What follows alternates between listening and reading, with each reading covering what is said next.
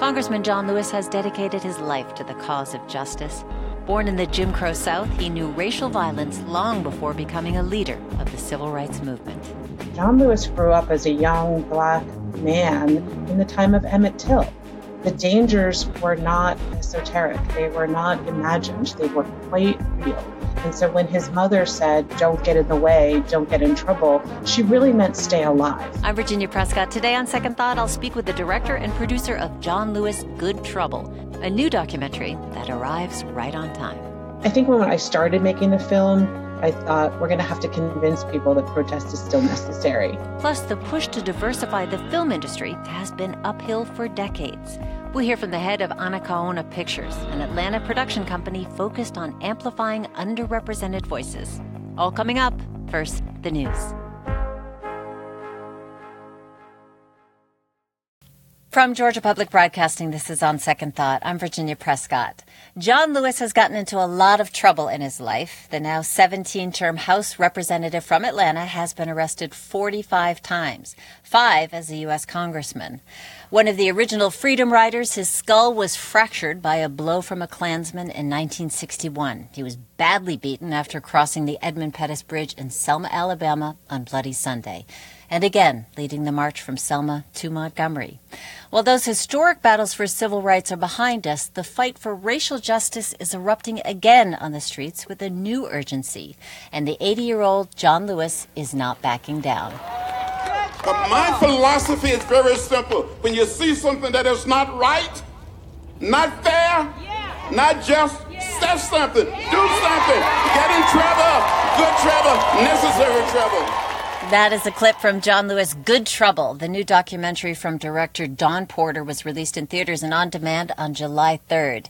It contains interviews with Lewis himself, along with a lot of big-name players in civil rights and politics, and plenty of modern and archival footage to tell the narrative, diving into well-known stories about Georgia's longtime congressman, as well as some lesser-known that tell us who he is.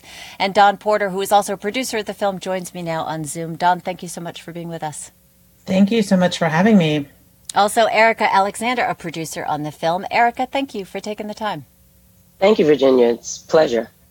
Dawn, the film contains a lot of historical footage, but also lots of contemporary scenes in his office, his home, on the road.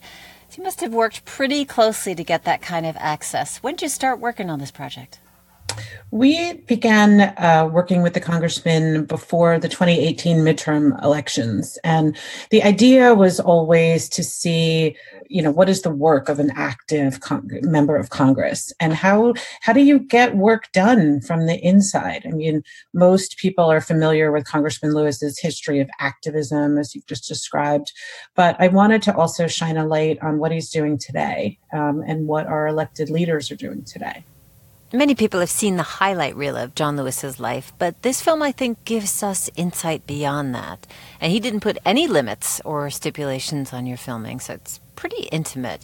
And we get this sense of his relationships, his sense of humor, and his childhood growing up on a farm in Troy, Alabama, with a lot of early passion and drive remembered here by some of his siblings from the film. Everybody knew John wasn't going to work.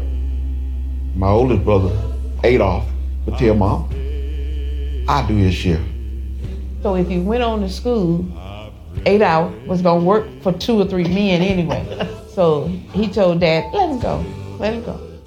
His sisters also said in high school he wore a suit to school every day, carried his Bible, and he would preach to the family chickens. Erica, what does hearing these stories add to our understanding of John Lewis, the man who becomes this great civil rights leader? Well, I think that's what I loved the most, at least for me. He had a big family, and we got a chance to meet them. And I think it reveals a little more about him, his manner, his very calm and self-assured self. They actually told stories about him being stingy with food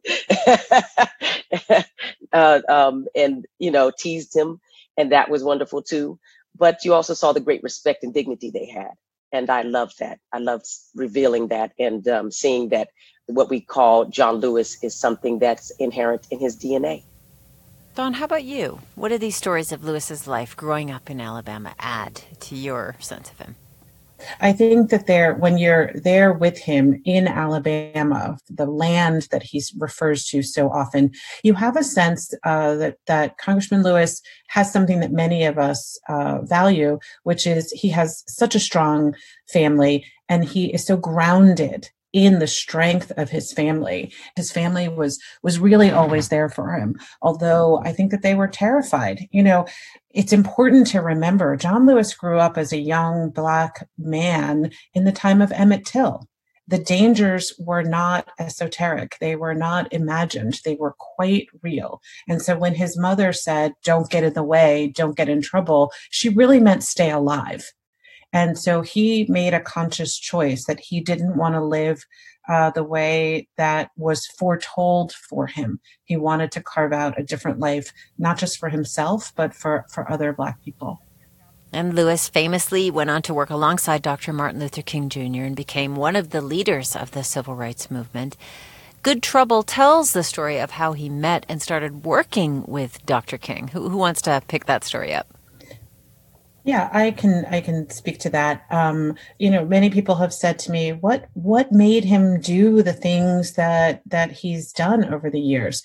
And I think for him, the answer is really straightforward. He really hated the discrimination he saw. He hated segregation and the degradation that it brought. So as a teenager, he was really inspired by the women of the civil rights movement. He was inspired by Rosa Parks and by the other women of the Montgomery bus boycott. And so when he saw an opportunity to challenge something that he thought was unjust, he leapt at that chance. And that first chance was writing a letter to Dr. Martin Luther King Jr. And asking for his help in applying to Troy University, which then was segregated. That's Dawn Porter. She is director and producer, and also producer Erica Alexander is with us. We're talking about their new film, John Lewis, Good Trouble. It is in theaters. I myself saw it at the Plaza Theaters Drive-In last weekend, socially distanced. It is also available on demand on Google Play, Apple TV, and Amazon Prime. Well, and we see the danger, certainly the highlights of the nonviolence resistance movement, which defined the civil rights movement of the 60s through voter drives, marches, lunch counters, sit-ins. But there was great danger. And you do show footage from a course teaching the concepts of nonviolence. First, how did you find this and other historical footage, some of which the congressman had never seen? I worked with a really exceptional archival producer, and we had just finished doing a 4-part series for Netflix about Bobby Kennedy. And so we had an extensive deep dive into the archive. And it was really important to me to not just show the footage that we are all familiar with, but to kind of back us up in time. What were those moments in the days and weeks and months and years even before John Lewis stepped foot on that bridge? Because I think that tells a very important American and Southern story about the strategy and planning that was needed in order to create lasting change. John Lewis and those other activists worked for many months and years to get to those moments that would become part of our iconic national history. Well, there are images of Lewis certainly in the line of fire, getting beaten and facing it with such bravery, I think, and dignity. Here he is talking about the movement and facing that kind of opposition. I lost all sense of fear, really. When you lose the sense of fear, you're free. Too many people live in fear during those days. It is so gripping to hear that. And one of the things that you do in the film is that you put him in a studio in the round with showing these film and these footage that, many of us have seen, as we said, some never seen, and watch him react to it. Tell me about that decision, because it really is so moving to see. Thank you for that. We were filming with the congressman. He leads a pilgrimage, he calls it, back to Alabama each year, where he takes a congressional delegation and other visitors and guests. And part of that pilgrimage was a trip to Bryan Stevenson's remarkable civil rights museum in Alabama.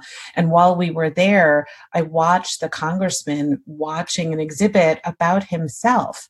And while he did that, he kept saying, I can't believe that's me.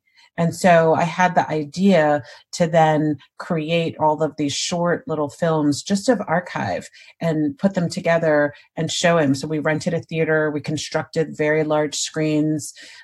Part of your job as a director is figuring out what is the environment that my subject needs in order to, go back in time and give me the detail about these important times. And so with the congressman, I wanted him to tell us stories that we hadn't heard before. But I also think, there's a moment in the film where he says he's seeing footage that he'd never seen before. And I think he's certainly speaking about particular moments, but I also think he's talking about the totality of it. I think that seeing all of these iconic moments, from Selma Bridge to Freedom Rides to speaking at the March on Washington to being there when President Johnson signs the Voting Rights Act. I mean, he was there when that act was signed, and seeing your life laid out before you that way. When I showed him the film this past February, he kept saying, it's so powerful, as if he's still removed from it a bit. And I said, Congressman, your life is powerful. Yes, your life is powerful. There are interviews with many other people observing Congressman Lewis. Erica, as a producer, what was it like to hear that the scope of these accounts of how he's viewed both as a public figure and as a man? I think it's really amazing how many participants and friends and colleagues that know him best that came out to speak and bear witness to about this man. And Dawn says it a lot, but what you see is what you get. He's a good man, and he does good for goodness sake. And he certainly has a great and strong conviction, and he's determined. And I love the most beautiful lines. Representative Clyburn said he's one of the bravest people I've ever met.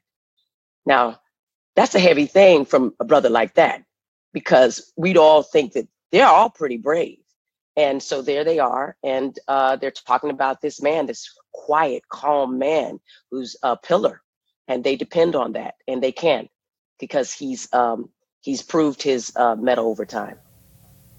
Nancy Pelosi, who is also one of your guests, you have some very, Elijah Cummings, Bill Clinton, all the squad, Rashida Tlaib, almost all the squad, Alexandria Ocasio-Cortez, Ayanna Pressley.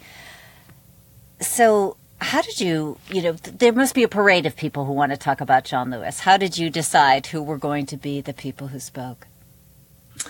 There was a parade, and, we easily could have constructed a film that was just people who wanted to speak.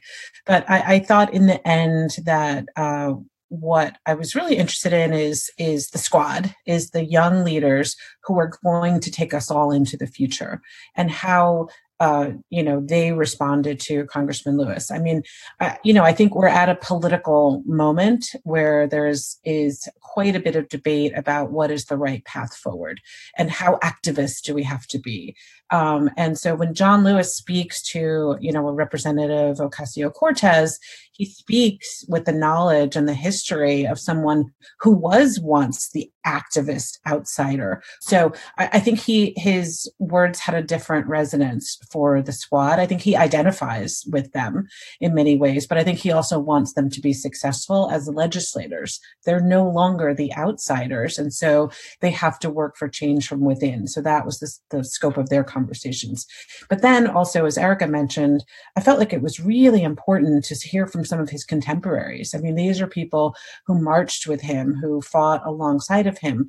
And it did kind of, give us a chill to hear Representative Clyburn, who is the majority whip, say this is the bravest person he knows. To also say he was never as nonviolent as Congressman Lewis, and to recognize and appreciate what nonviolence contributed to a movement for change. All right, we got to get to a quick break. We're talking about the new documentary film John Lewis, Good Trouble, which is streaming just about everywhere. My guests are director and producer Don Porter and producer Erica Alexander. They're both going to be part of the Atlanta Press Club's Newsmaker event. That's an online webinar open to the public, hosted by CBS 46's Karen Greer on Tuesday, July 14th at 2 o'clock in the afternoon. We'll put a link to the event details at gpbnews.org. And in the background, a singer who is featured in the film. This is Betty Mae Fikes, also known as the voice of Selma, with her recording of Up Above My Head. We'll be back with more of this conversation when On Second Thought returns. I'm Virginia Prescott.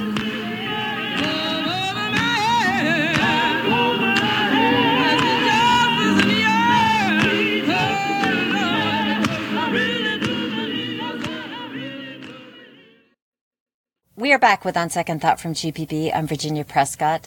John Lewis has served as a U.S. representative for Georgia's 5th congressional district since 1987. He's now in his 17th term. Lewis is beloved for his passionate work in the civil rights movement and racial justice on the Hill, but is also known for his wisdom, his joyful spirit, and thanks to a 2014 viral video of the congressman dancing to Pharrell's Happy, his groove. Because I'm happy. Clap along if you feel like a room without a roof. Because I'm happy. Clap along if you feel like happiness is the truth. A new film documents and celebrates Lewis and his legacy. It's called John Lewis, Good Trouble. And today I'm speaking with the film's director and producer, Don Porter, and also producer Erica Alexander. But let's jump back into our conversation and pick up on the point you were talking about John Lewis's influence on the younger members of Congress, especially the Squad. Here is Ayanna Pressley, the Massachusetts representative, talking about advice from John Lewis. And I remember myself and some of my other freshman colleagues wanting to yell out from the side, "Shame on you." And Congressman Lewis said, "That's not how we do this." And I mean, you could have heard a pin drop. Those questions about the right strategy or the right way to approach change are very much with us today. Back in the civil rights era, you had people like NAACP lawyer Thurgood Marshall, who was later a Supreme Court justice. He advocated for challenging white supremacy through the courts. What did he suggest, and how did John Lewis respond? Yeah, it's important to remember that John Lewis was part of the radical, young wing of the civil rights movement. And the NAACP at the time had followed a very deliberate, slow engagement course with Thurgood Marshall as its lead. Justice Marshall, of course, had been the lead architect of Brown versus Board of Education, desegregating Southern schools. His feeling was by integrating the military, by integrating places of social interaction, that discrimination would disappear. And Marshall really believed that. So he believed in the way of the courts, a very genteel, deliberate, intellectual strategy. And Lewis came along, and along with a number of the very young people, the teenagers, Lewis was 19 when he worked to integrate the Nashville sit-ins, and they wanted direct action. So, if you analogize it to today, it's just as the Squad and maybe even Black Lives Matter is saying, we need a more urgent interpretation. We need a more urgent response. So, it's interesting now.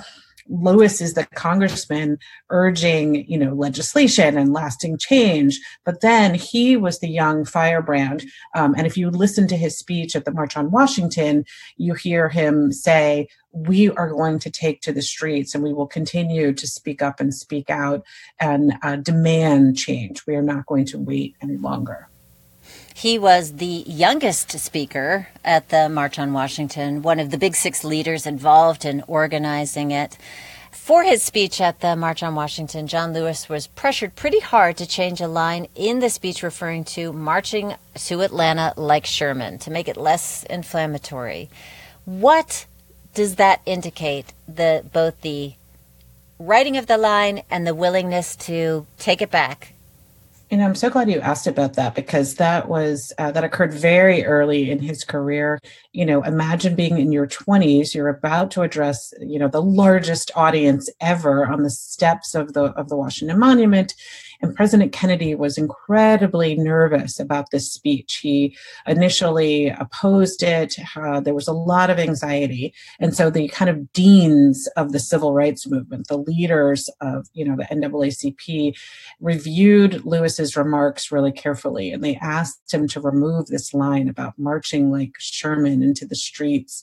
But when you see his actual speech, it's just as powerful. So I think he made a very quick decision that, dying on the cross of speaking that line was not in the best interest of what he wanted to accomplish. And so he did capitulate. He was criticized on the left, but for capitulating and taking out the line. But in the end, I think when you see the actual speech, I always get shivers when I hear him warn people, if you do not listen to us now, you will listen to us when we march and when we come. And that was not a violent threat, and that's what's so ironic about the controversy is John Lewis was always quite clear that he was speaking about nonviolent protest, and yet, those words were deemed as really inflammatory. So, Erica, for you, looking at back then that kind of speech and what is going on now, the urgent argument among activists on how much to push for change in legislative ways inside of the system and outside of the system. What do you hear, and how do you reflect on that now? Well, I think they're aligned in the end game, the end result. And I think that if we're all thinking about a relay race, this is our leg of it. I love that he was considered a radical in his time because people like to make them out as if they're terrorists or if they're they're not patriotic or they're destructive. Systems need to be destroyed so new ones can be erected.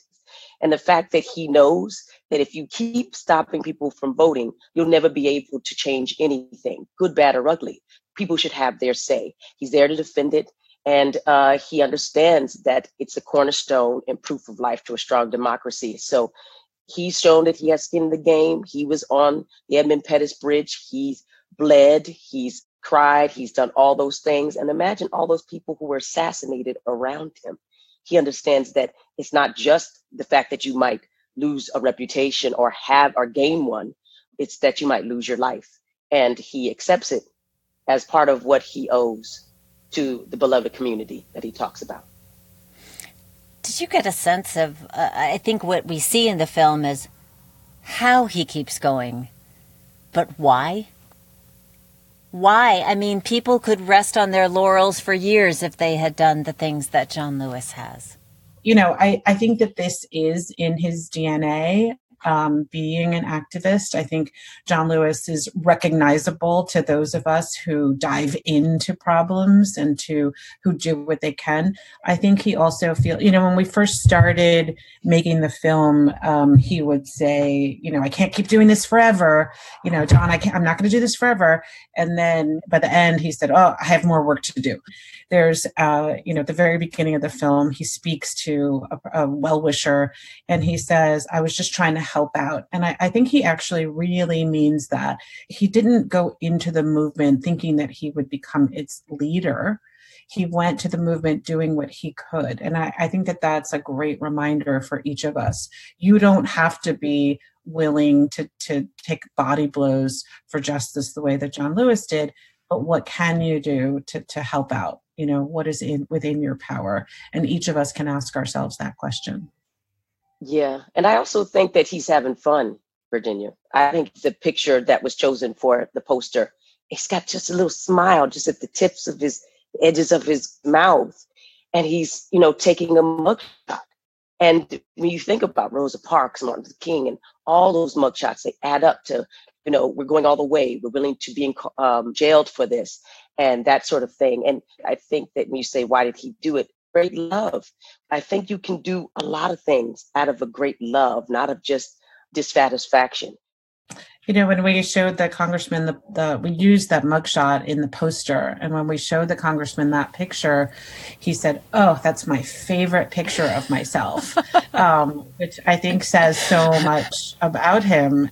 Well, you see the way that he interacts with people. One, the relationships with his staff. He's so beloved by them and shows up for them in beautiful ways, which people who watch the film will learn much more about.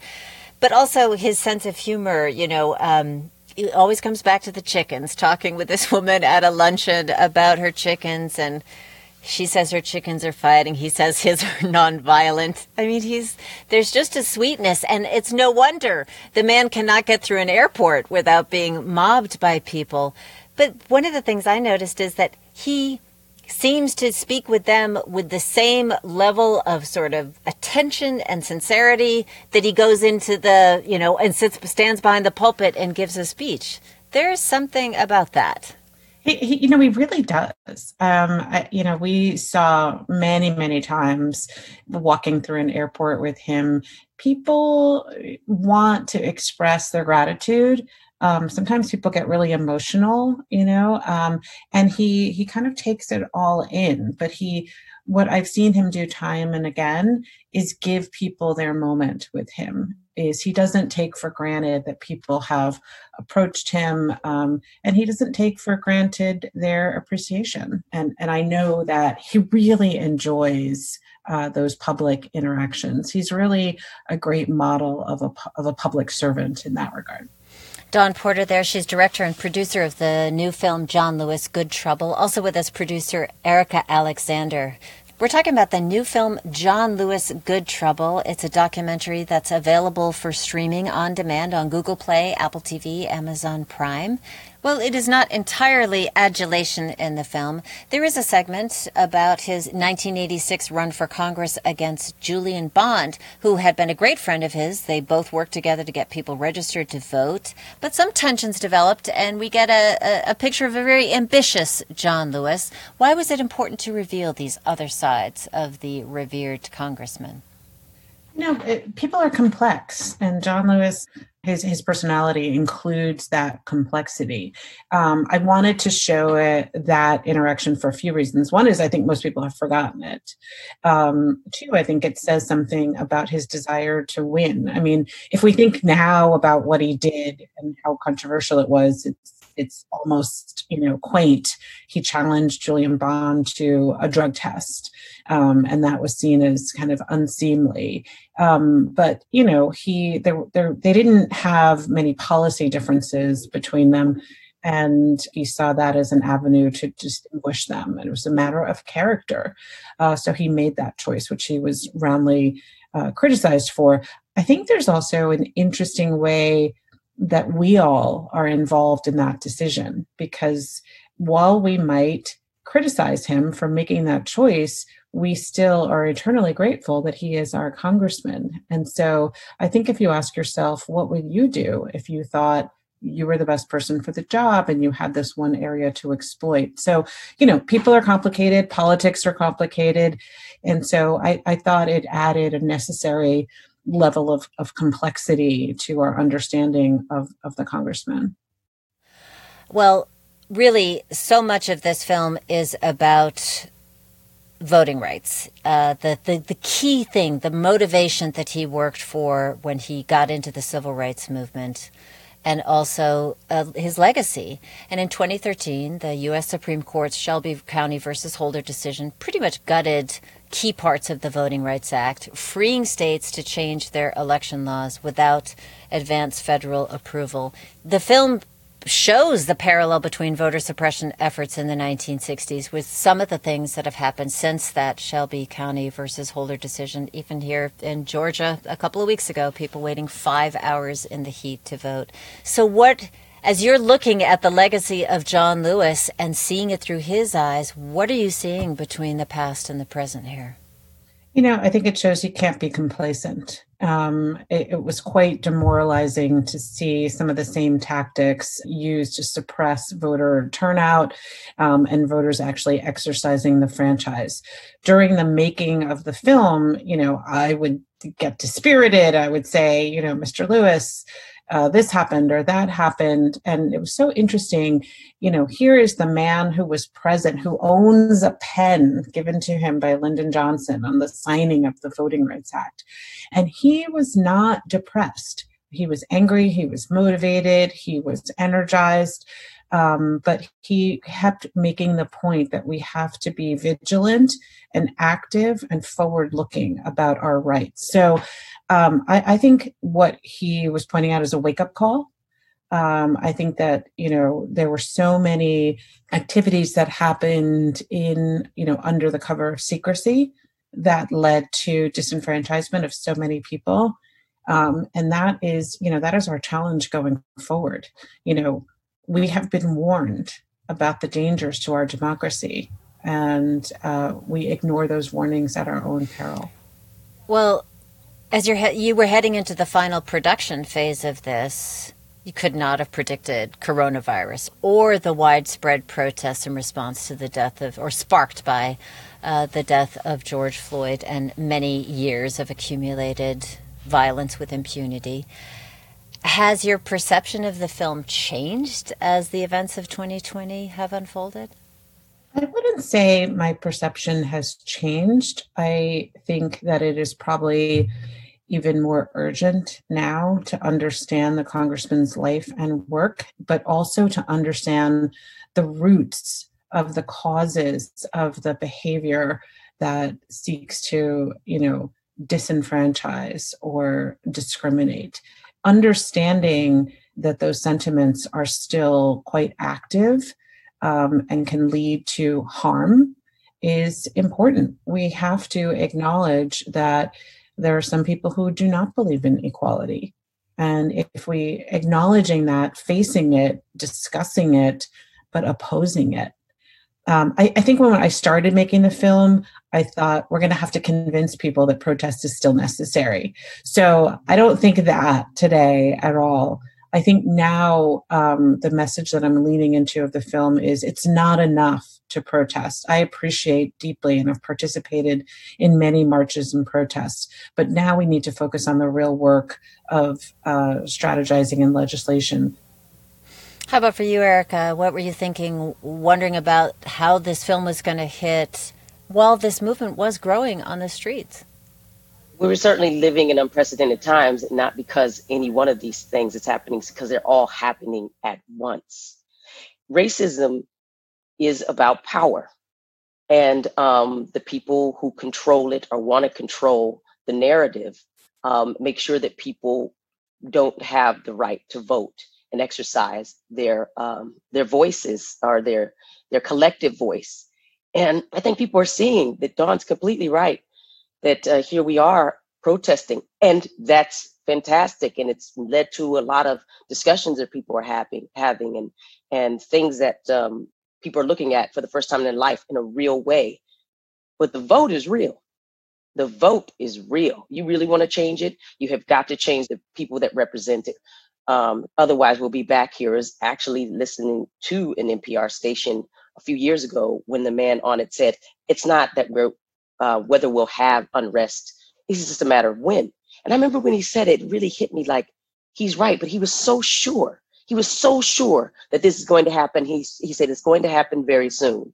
And now when I see how it's happened and that it's worldwide, and we have people pushing over monuments, not only in South and the North, but in Europe and all over the place, in Peru, they're not playing. They're like, colonization, forget this, boom. We're going to rewrite the history of ourselves collectively.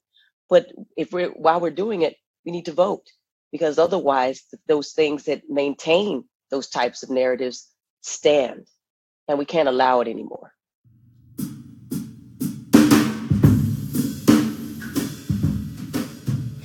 I want to thank you both so much. Director and producer Dawn Porter of the new film John Lewis, Good Trouble. Thank you so much for taking the time.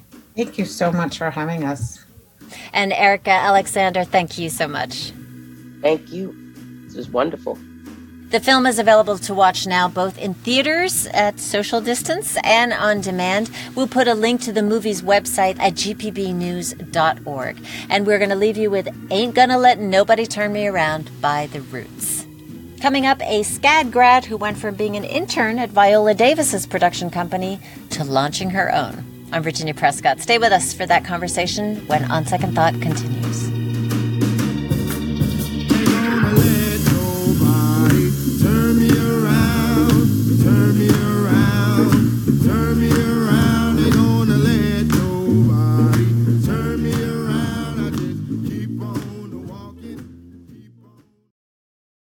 From Georgia Public Broadcasting, this is On Second Thought. I'm Virginia Prescott. Growing up, Mahalia Latortu said she had 3 career options: doctor, lawyer, or engineer. So she started her undergraduate studies at Oakwood University in Alabama, focused on pre-law, and graduated with a passion for filmmaking. Today, she is a recent SCAD graduate who founded her own Atlanta-based production company called Anacaona Pictures, with a goal to, quote, create diverse, untold stories and provide a voice to the voiceless. And here to unpack what that means with me is Mahalia Latortu. Thank you so much for being with us.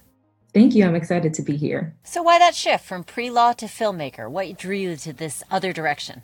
Yeah, so I'm a Haitian American, and part of our Haitian culture is telling these very elaborate, very crazy stories. And so I come from a family of storytellers, but that wasn't a career option for me at the time. So when I went to undergrad, I took an elective filmmaking course. And from that moment on, I realized this is exactly what I want to do. So I switched my major to broadcast journalism because that was as close to film as I can get at that point. And then I heard about SCAD. It was only 4 hours from my undergrad. So I applied to that to pursue my master's in film and television. And from there, it just took off. Well, SCAD has such a reputation. All these creatives from all around the world. What did that kind of exposure do to change your outlook, your goals as a filmmaker? So SCAD, having a global perspective, people from different cultures critiquing my work, and then learning about their cultures as well, it just helped me realize that we as America are not really being portrayed on screen the way that it is.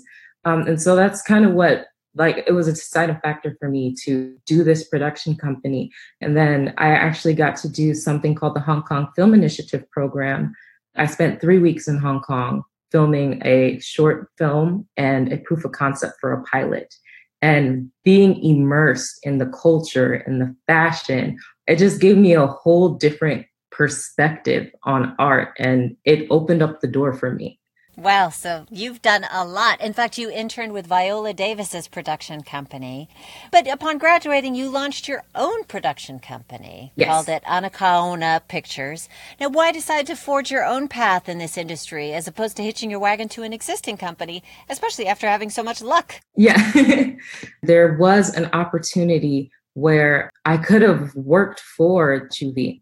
But I was thinking to myself, do I really want to work for a company? Do I really want to spend years starting off as an office secretary and then working my way up that ladder or anything like that?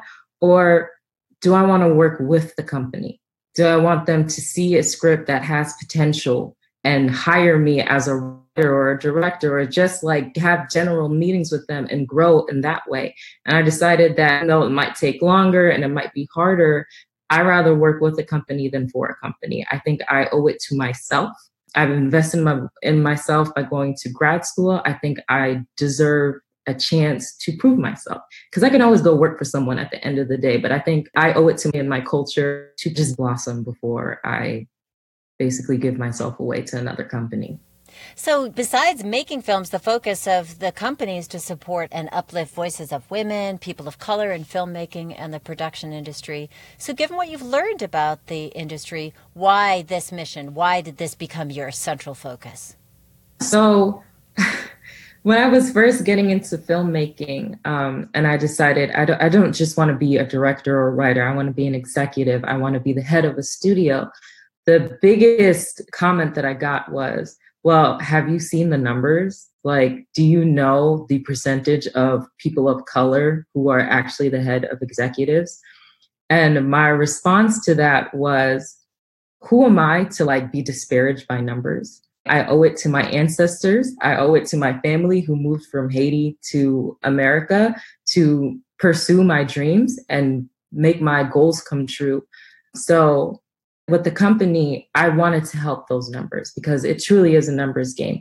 We want to highlight women and people of color. And by doing that, we want to make them the forefront of our stories and not just have them be the main characters, but also the supporting cast be of different cultures. We want to portray their cultures in a positive way, and we want to portray those characters as honest and respectful as possible. So that's the mission of Anacaona. Well, and it seems like the time that these kind of questions are being asked about who is not just at the top of head of studios or head of companies, but through all of the different layers of companies in the media and entertainment in industry. But what are some specific barriers for these groups to overcome in the film and production industry specifically? Specifically, those barriers are networks, because this industry is all about who you know. But there is an easier way of circumventing that, especially nowadays. Social media has been the best resource for everyone across the board. So if there's anyone out there who's interested in getting into the film industry, I highly suggest going on Facebook and entering the different networking groups there. There's one specifically called Atlanta Film Community. There's one for Georgia Production Assistants. And people will post all the jobs, all the leads. And the more you expand your network, the more it'll lead to paid jobs and more opportunities. And also there are wonderful organizations, for example, WIFTA, Women in Film and Television Atlanta, and they have so many different networking events. So being active and finding resources within your community will help you get ahead. My guest is Mahalia Latortu. She is a recent SCAD graduate and founder of Anacaona Pictures, a film and television production company dedicated to supporting people of color and other underrepresented groups in the film and production industry.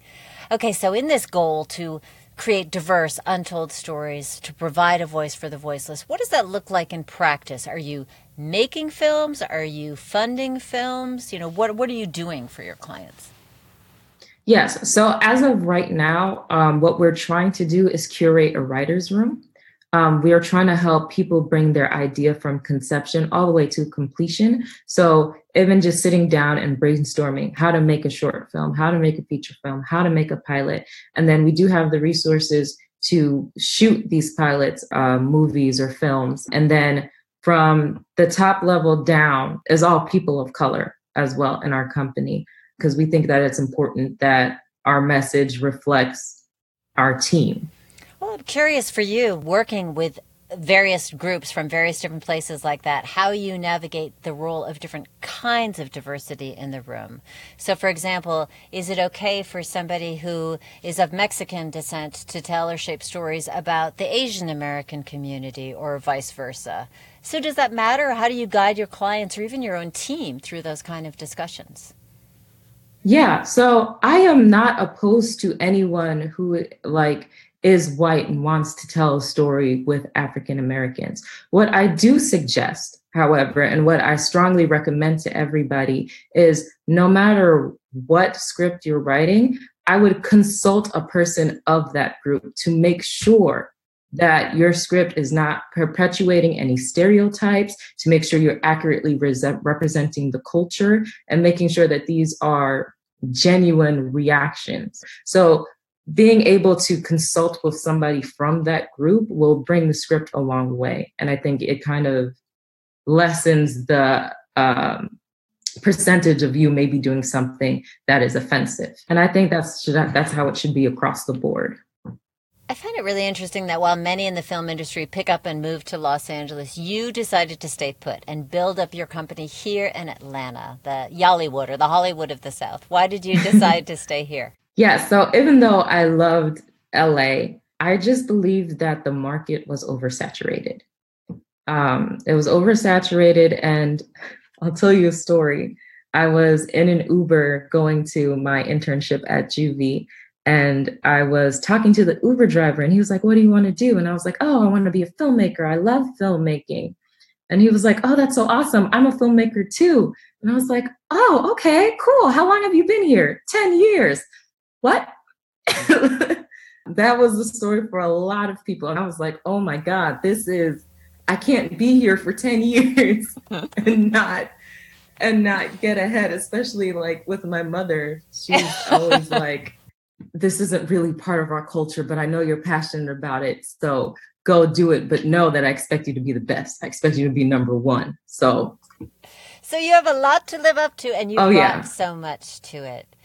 But I wonder about the differences in people, in the culture, the way of life inside of a place. How is that different for you in LA, as you imagine, or now you've experienced in Atlanta?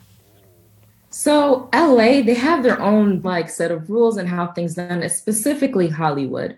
And I think some of those things are a little problematic. And some of the systems are a little outdated, and people are just keeping with those systems because, well, that's just how it was when I entered the industry. And that's fine in D&D, but I'm the type of person who I love to go from the ground up. I love to adjust and I love to innovate. And so I feel like in Atlanta, because the industry is relatively fresh compared to LA, there's so much room for growth. There's so much room for flexibility. There's so much more room for collaboration between people because we're all trying to make it. We all want Georgia to be like the next Hollywood and for all the decisions to be made in Georgia so we don't have to go to LA. So I feel like there's this spirit in Georgia of we can collaborate, we can do this. Let's band together and create systems that work better for us versus works better for them. All right, for somebody who doesn't have your mother driving forward, but is a up-and-coming filmmaker or producer or somebody who wants to get into the industry but don't necessarily have the resources or access they need, where would you recommend they start? You already talked a little bit about the Facebook and social media groups. Anything else you wanted to mention? Yeah, definitely the social media groups that I mentioned. And then in this industry, everyone will tell you just do it, but no one really explains what do it is. So let me break it down for you. Go Google a short script, a short film, whatever, and then take your iPhone because they do shoot in 4K and HD. Go out and just film the short film. That's the only way you're going to do it. It doesn't matter if you get your mom or your dad or your sister or your best friend to act. Maybe the acting's not going to be good, but just having the experience of, okay, how do I want this shot set up? What message am I trying to portray? If I make a shot from this angle, what is that telling my audience? And starting with those footsteps is a really good way to start growing, because then you'll start to learn more just by doing. And then you can Google different YouTube videos on directing styles and different shot composition and how to get really creative with your camera. But utilize the resources that you have. You have a phone, go out and make the film. Doesn't matter if it's good or bad. Your first film is always going to be bad. It's always going to be atrocious. You're never going to want to show it, but you have to go out there and shoot.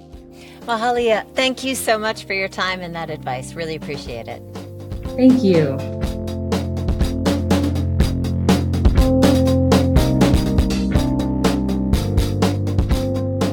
Mahalia LaTortue, recent SCAD graduate, founder of Anacaona Pictures, an Atlanta-based production services company supporting underrepresented voices in the industry. And we'll put a link to her Struggle is Real podcast in our show notes for today. Before we go, I'd love to invite you to join 2 virtual author talks that I'm hosting next week. On Monday, author Lisa Napoli talks about her new book, Up All Night.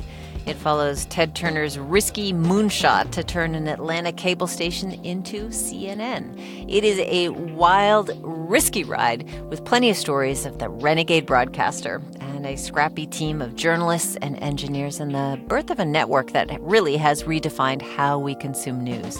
You can hear the conversation for free. That's at 7 o'clock on Monday evening, July 14th. Links to join at atlantahistorycenter.com.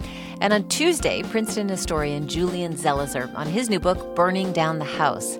Zelizer follows Newt Gingrich's win-at-all-cost strategy to dismantle decades of Democratic rule in the U.S. House of Representatives, and Newt's rise from congressional backbencher to Speaker of the House. It is chock-a-block with stories of how Newt took down his political enemies and, as Zelizer puts it, wrote the playbook for politics as blood sport that we're living in today. That's on Tuesday, July 15th at 7. Links to join that conversation at acapellabooks.com. And there's information on both events also at gpb.org/community. On Second Thought is produced by Priya Mahadevan, supervising producer Amelia Brock. Jesse Neiswanger and Jake Troyer are our engineers. Our intern is Chase McGee. Executive producer is Mary Lynn Ryan. And I'm Virginia Prescott. Thank you so much for spending some time with On Second Thought.